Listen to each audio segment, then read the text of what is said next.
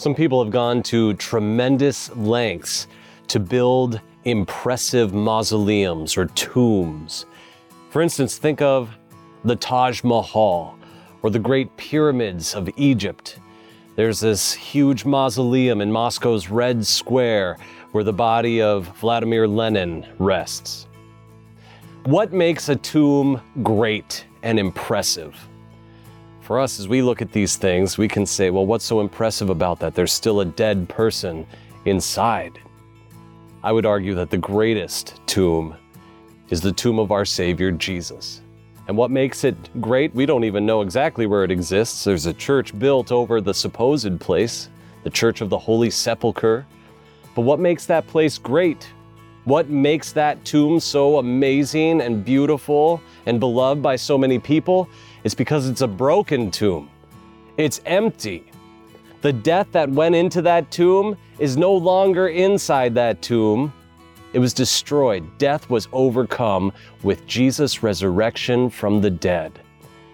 What joy this brings to us as we hear the Easter message. In Luke 24, we hear the angels, "Why are you looking for the living among the dead? He is not here, but has been raised. Remember how he told you while he was still in Galilee, that the Son of Man must be delivered over to the hands of sinful men and be crucified, and the third day rise again." He is not here, he is risen.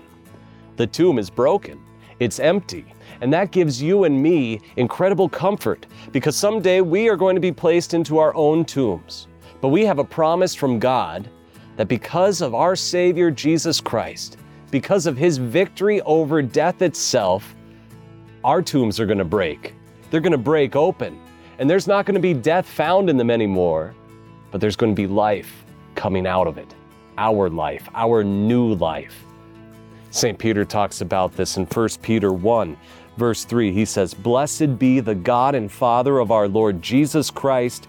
By his great mercy, he gave us a new birth into a living hope through the resurrection of Jesus Christ from the dead, into an inheritance that is undying, undefiled, and unfading, kept in heaven for you." What comfort and joy the message of Easter gives to you and me.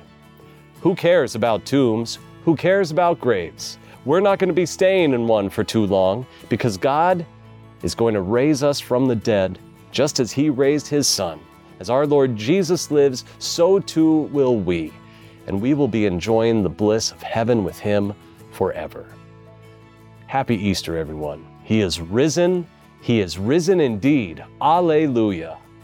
God's peace be with you.